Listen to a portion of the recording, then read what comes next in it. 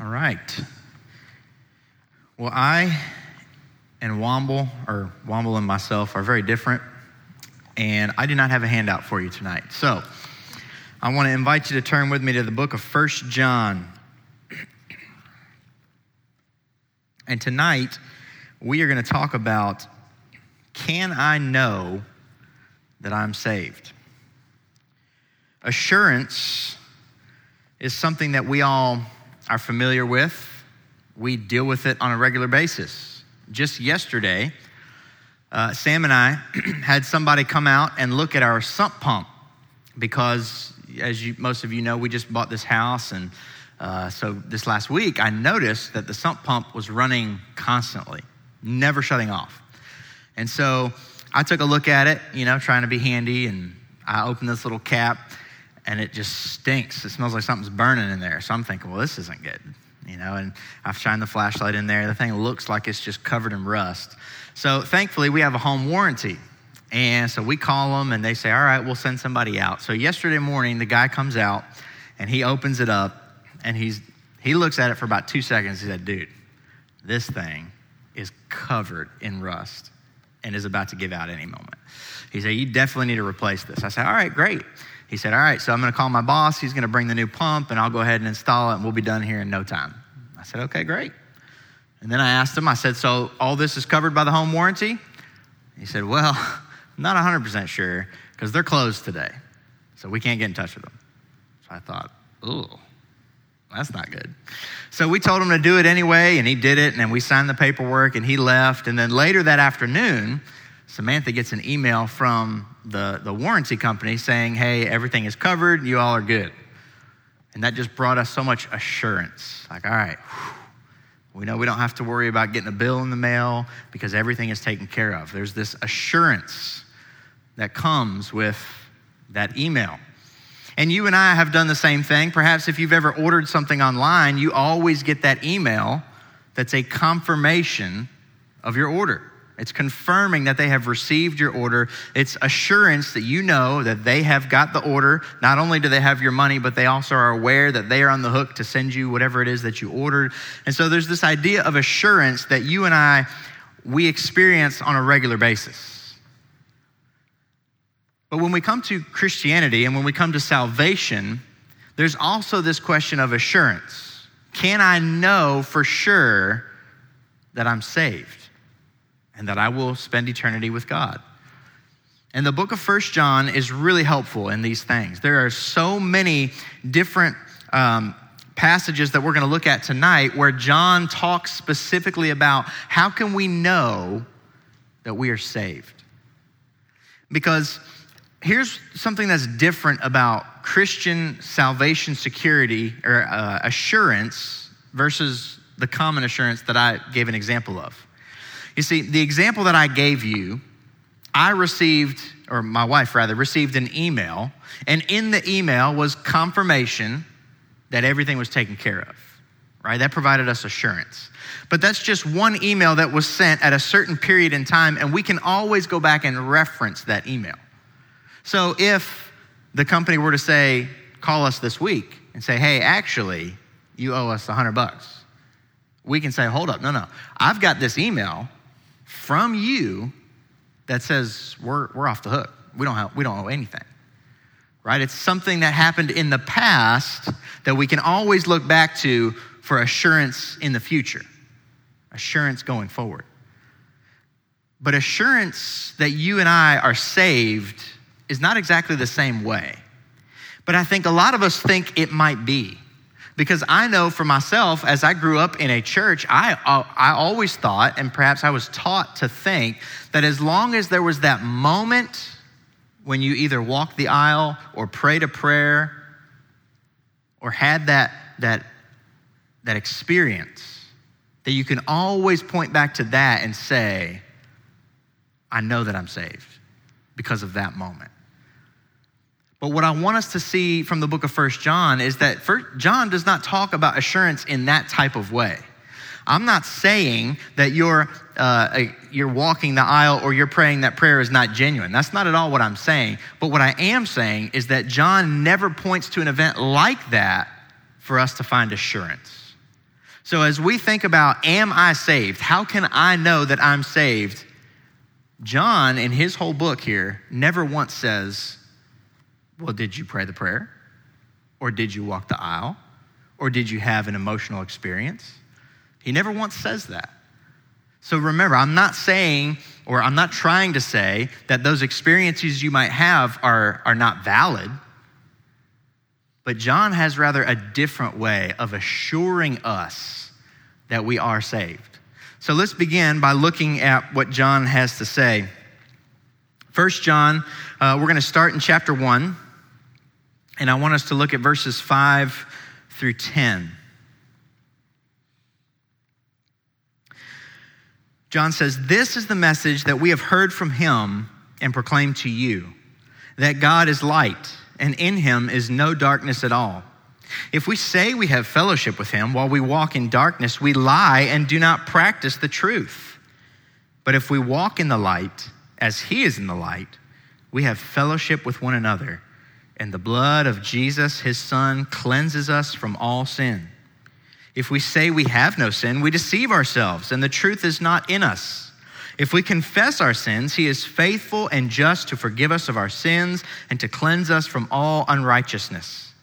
If we say we have not sinned, we make him a liar, and his word is not in us." So this is the first place where John is really wanting his readers to understand that here's how I can know that I'm saved. And he begins by reminding us, now remember, he's writing to believers that are outside of Jerusalem, outside of Israel. And he's saying, this is the message that we have heard and we have proclaimed to you. So this is the common message, all right? That God is light and in him is no darkness at all. Now the Bible uses these phrases, light and darkness, to talk about good and evil. All right, God is good, perfect, and holy. We would say that he is light. And in him is no darkness. Darkness, we understand that to be sin, wrong, things that are fallen. All right, so God is separate from wrongness and sin. There is no darkness in him at all. And what John says, if we say we have fellowship with him, so that would be you and me confessing that we are a believer. If you say that you believe in Jesus, that you have fellowship with him, but we walk in the darkness, meaning our lifestyle is one that includes sin, that we are walking in sinful ways, ways that we know are wrong, things that God has clearly told us are not right. If we say we're a believer, but yet our lifestyle is one of living in sin, John says, then we lie and do not practice the truth. John says, we can confess all day long that we are a follower of Jesus. But if our lifestyle is one marked by sin, living in the things that we know God hates, he says, then you're a liar and the truth is not in you. So the first way that we can have assurance is by the way that we live. Now, that's not a past thing. That's not just one thing that happened in the past. This is an ongoing thing. And what you're going to see with all of these things that John tells us is that all of these assurances you're going to see are present assurances. They're not moments in the past that we always look back to and say, oh, because of that moment, I know that I'm saved. It is a present reality in the life of a believer. He says in verse 7, but if we walk in the light as he is in the light, then we have fellowship with one another, and the blood of Jesus, his son, cleanses us from all sin. See, the first way we can know that we are saved is if we are walking in the light. And so I want to ask you tonight, one, are you professing to have a relationship with Jesus, to have community with him? But two, if you are you walking with him? Do you recognize sin in your life and turn away from that sin? Now, John is not speaking specifically about a sinless life. We know that there is no attaining of perfect sinlessness until we reach heaven. That's why he says, if anyone sins, we have an advocate, or if we confess our sins, he's willing to forgive us of all of our sins. But the first assurance that we have that we are a believer is that we're walking a godly life, that we are living a godly life, that we know what God says, we know his standard, and we are working hard to obey him. That's the first assurance that we have. The second, I want you to look to chapter 2. We're going to begin in verse 1.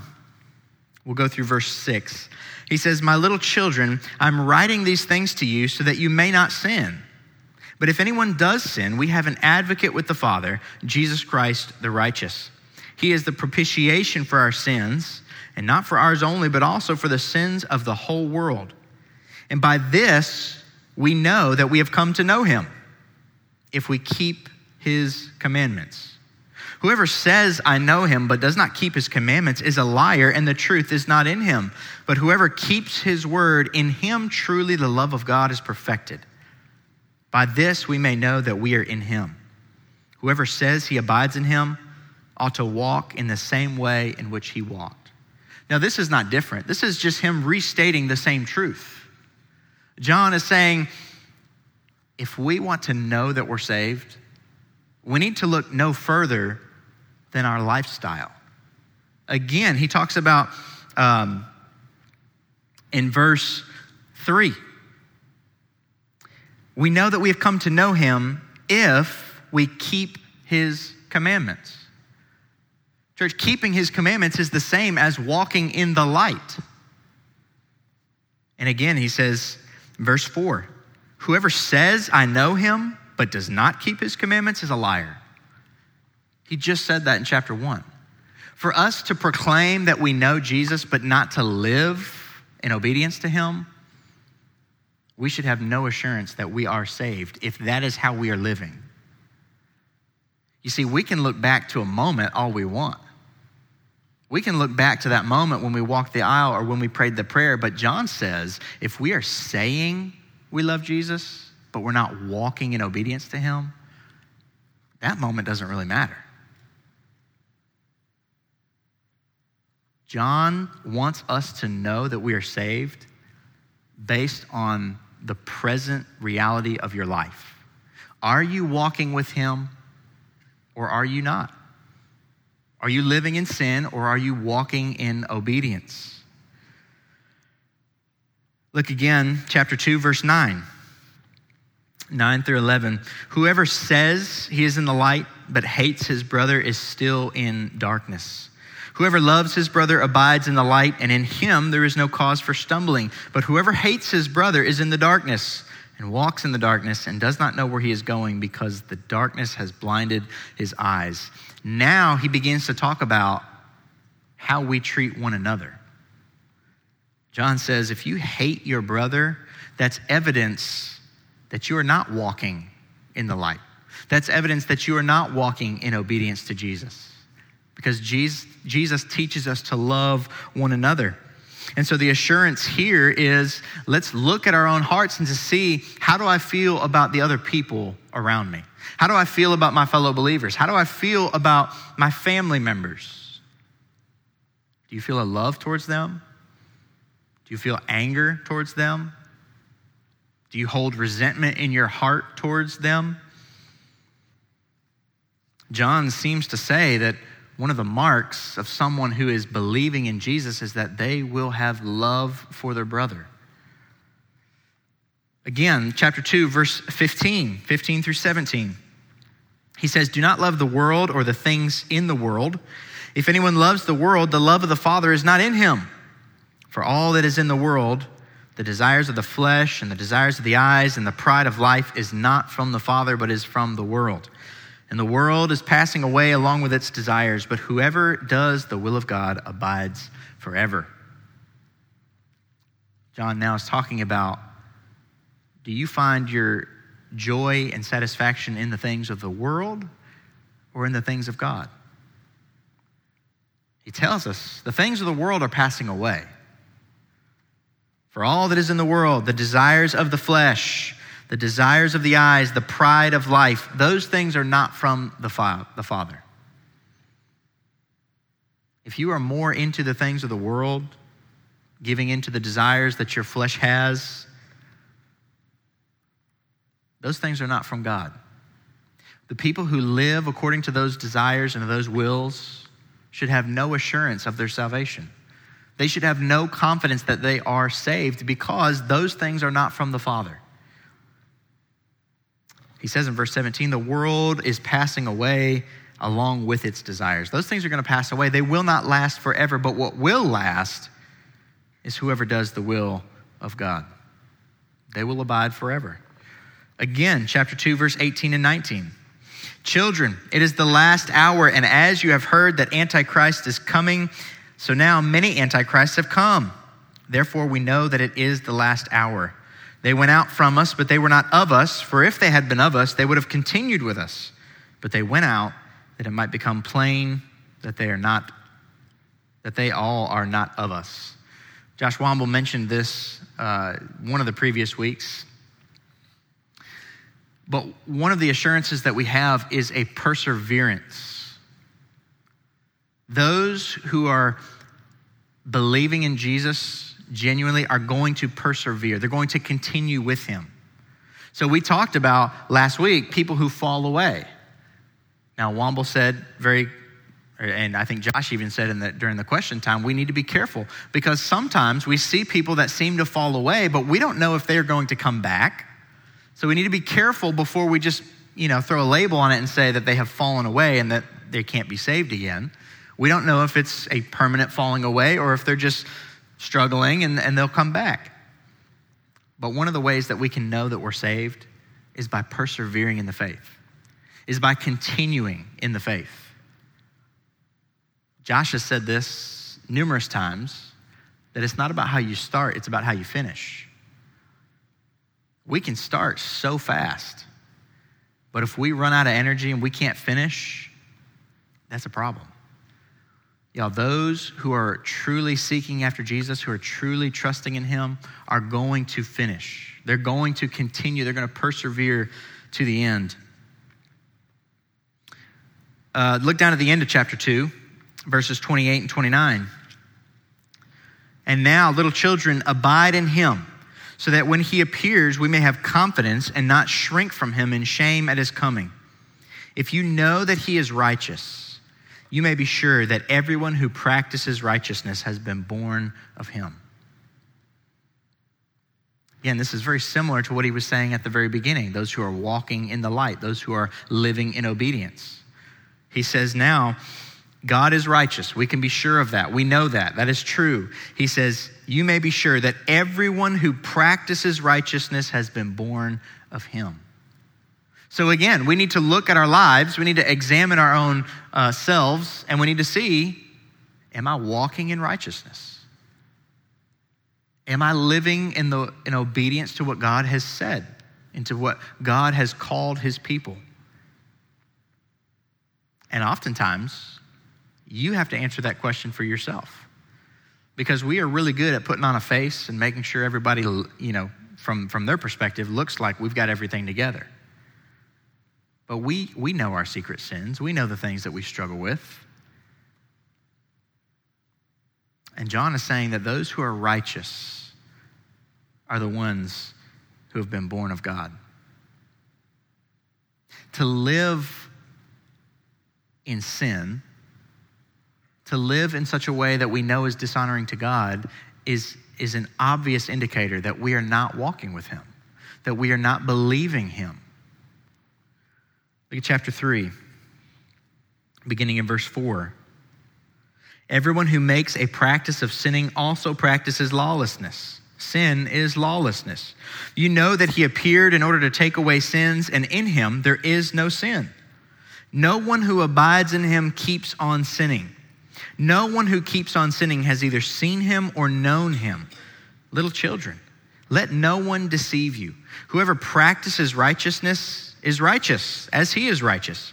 Whoever makes a practice of sinning is of the devil, for the devil has been sinning from the beginning. The reason the Son of God appeared was to destroy the works of the devil. No one born of God makes a practice of sinning, for God's seed abides in him, and he cannot keep on sinning because he's been born of God. By this, it is evident who are the children of God and who are the children of the devil. Whoever does not practice righteousness is not of God, nor is the one who does not love his brother. John is tying it all together. This is probably the fourth, fifth, sixth time that he has said, it matters how you live. It matters how you walk. He says, if we're not walking in righteousness, if we're not living upright, holy, godly lives, we should not be sure of any salvation. If we are not regularly turning away from our sin and noticing our sin and hating it and wanting to repent of it, John says, what assurance do we have? Those who are truly born of God are going to be those who walk in righteousness, those who recognize sin, those who turn away from sin, those who are fighting against sin, and those who are loving their brother. That's a very practical thing that we can gauge. Are you someone who's loving towards other people? Do other people enjoy being around you? Or do you push people away?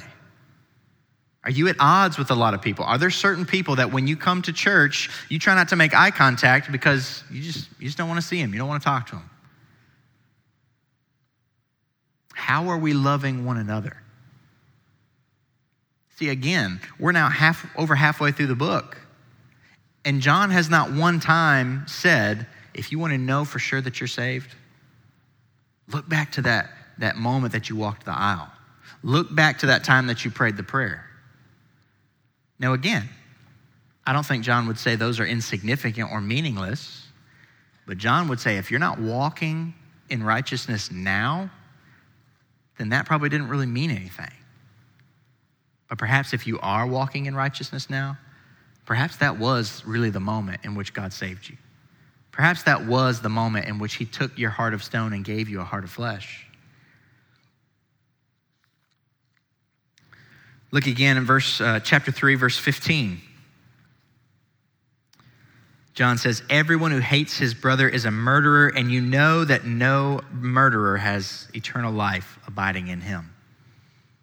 This is now the third time he's mentioned something about loving one another or being angry towards a brother. Verses 17 through 19, he expounds on this. If anyone has the world's goods and sees his brother in need, yet closes his heart against him, how does God's love abide in him? Little children, let us not love in word or talk, but in deed and in truth. By this we shall know that we are of the truth and reassure our hearts before him. He says, now we're not just talking about how you treat one another. We're also talking about how you care for one another with your material possessions. This one really gets to the heart because this is really where it hurts. Because oftentimes, for me to see somebody in need and to have to sacrifice something of my own possession to help them, that's where it hurts the most. It's not that hard to tell somebody you love them or to give them a hug. But when you pull out the wallet and you start shelling out money, that's where it becomes real. Do you really love that person? Are you really willing to sacrifice for that person or not? And John says real believers are going to be those who, we don't just love in word, we love in deed. We don't just say and give lip service, we do. We back up our words with our actions. Look at chapter 4, verses 13 through 16. It says, by this we know that we abide in him and he in us because he has given us of his Spirit. And we have seen and testify that the Father has sent his Son to be the Savior of the world. Whoever confesses that Jesus is the Son of God, God abides in him, and he in God. So we have come to know and to believe the love that God has for us. God is love, and whoever abides in love abides in God, and God abides in him. I hope that you're starting to see a theme. Assurance for the Christian as far as salvation, like I've been saying, it's not one moment that we always look back to and we're assured. It is the present reality of our life. And what I would sum all of it up with is assurance for the Christian is clinging to Jesus. You can be assured that you are saved, that you've been forgiven of your sins if you are clinging to Jesus. Because a life that clings to Jesus is a life that is going to recognize sin and repent of it. A life that clings to Jesus is going to be a life that desires to honor him and to serve him. So you're going to try every bit of your strength to walk in righteousness, to walk in the light and not in the darkness. See, that is the assurance that you and I have as a believer. Because here's the danger. If we say that we can be assured of our salvation by looking back to that one moment, then we might walk away thinking, well, I walked the aisle. I talked to the preacher. We prayed. I guess I'm good. I can just go on about my business. Yeah, but I hope that you understand that's not what the Christian life is about. Paul answers that question in Romans 6. He talks about grace and he says, well, if grace is abounding, shouldn't we just keep on sinning? Paul says, absolutely not.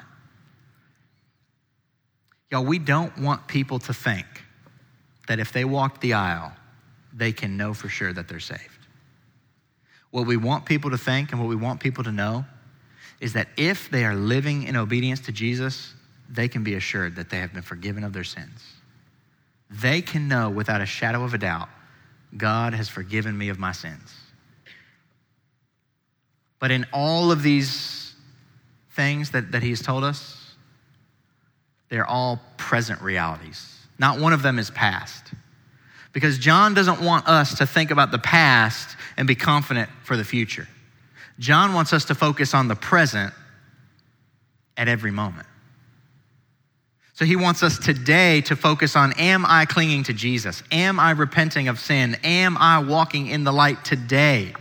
And then tomorrow, John wants us to think, am I clinging to Jesus? Am I repenting of sin? Am I walking in the light? And then on Tuesday, he wants us to think, am I clinging to Jesus? Am I repenting of sin? Am I walking in the light? And that is the assurance. If you can examine your own heart and say, yes, I am clinging to Jesus. Yes, I am holding on to him with all that I have. Yes, I'm repenting of my sins. And yes, I am trying with all of my might to walk in righteousness. Then we can be assured that we have been forgiven of our sins. That is the assurance that we have. It's each and every day. Are you clinging to Jesus? That's the assurance that we have. So as we think about, can I know that I'm saved? The answer is yes. We can know. But it's by looking at our hearts each and every day and examining to see whether these things are true. Are you clinging to Jesus? If yes, you can be assured of your salvation. If no, we need to do some searching. And God will reveal whether we are believing or not. All right, let's pray, and then I think Josh Womble will come up and take a few questions if we have any. God, thank you for the book of 1 John. There is so much assurance in it, and I pray that it was helpful tonight to look through it. And I pray that we would be clinging to Jesus each and every day. That we would never just be satisfied looking back at one moment in time where we felt as if we believed, but that we would examine our hearts each and every day to see if that belief is true today. God, we thank you for Jesus, and it's in his name we pray. Amen.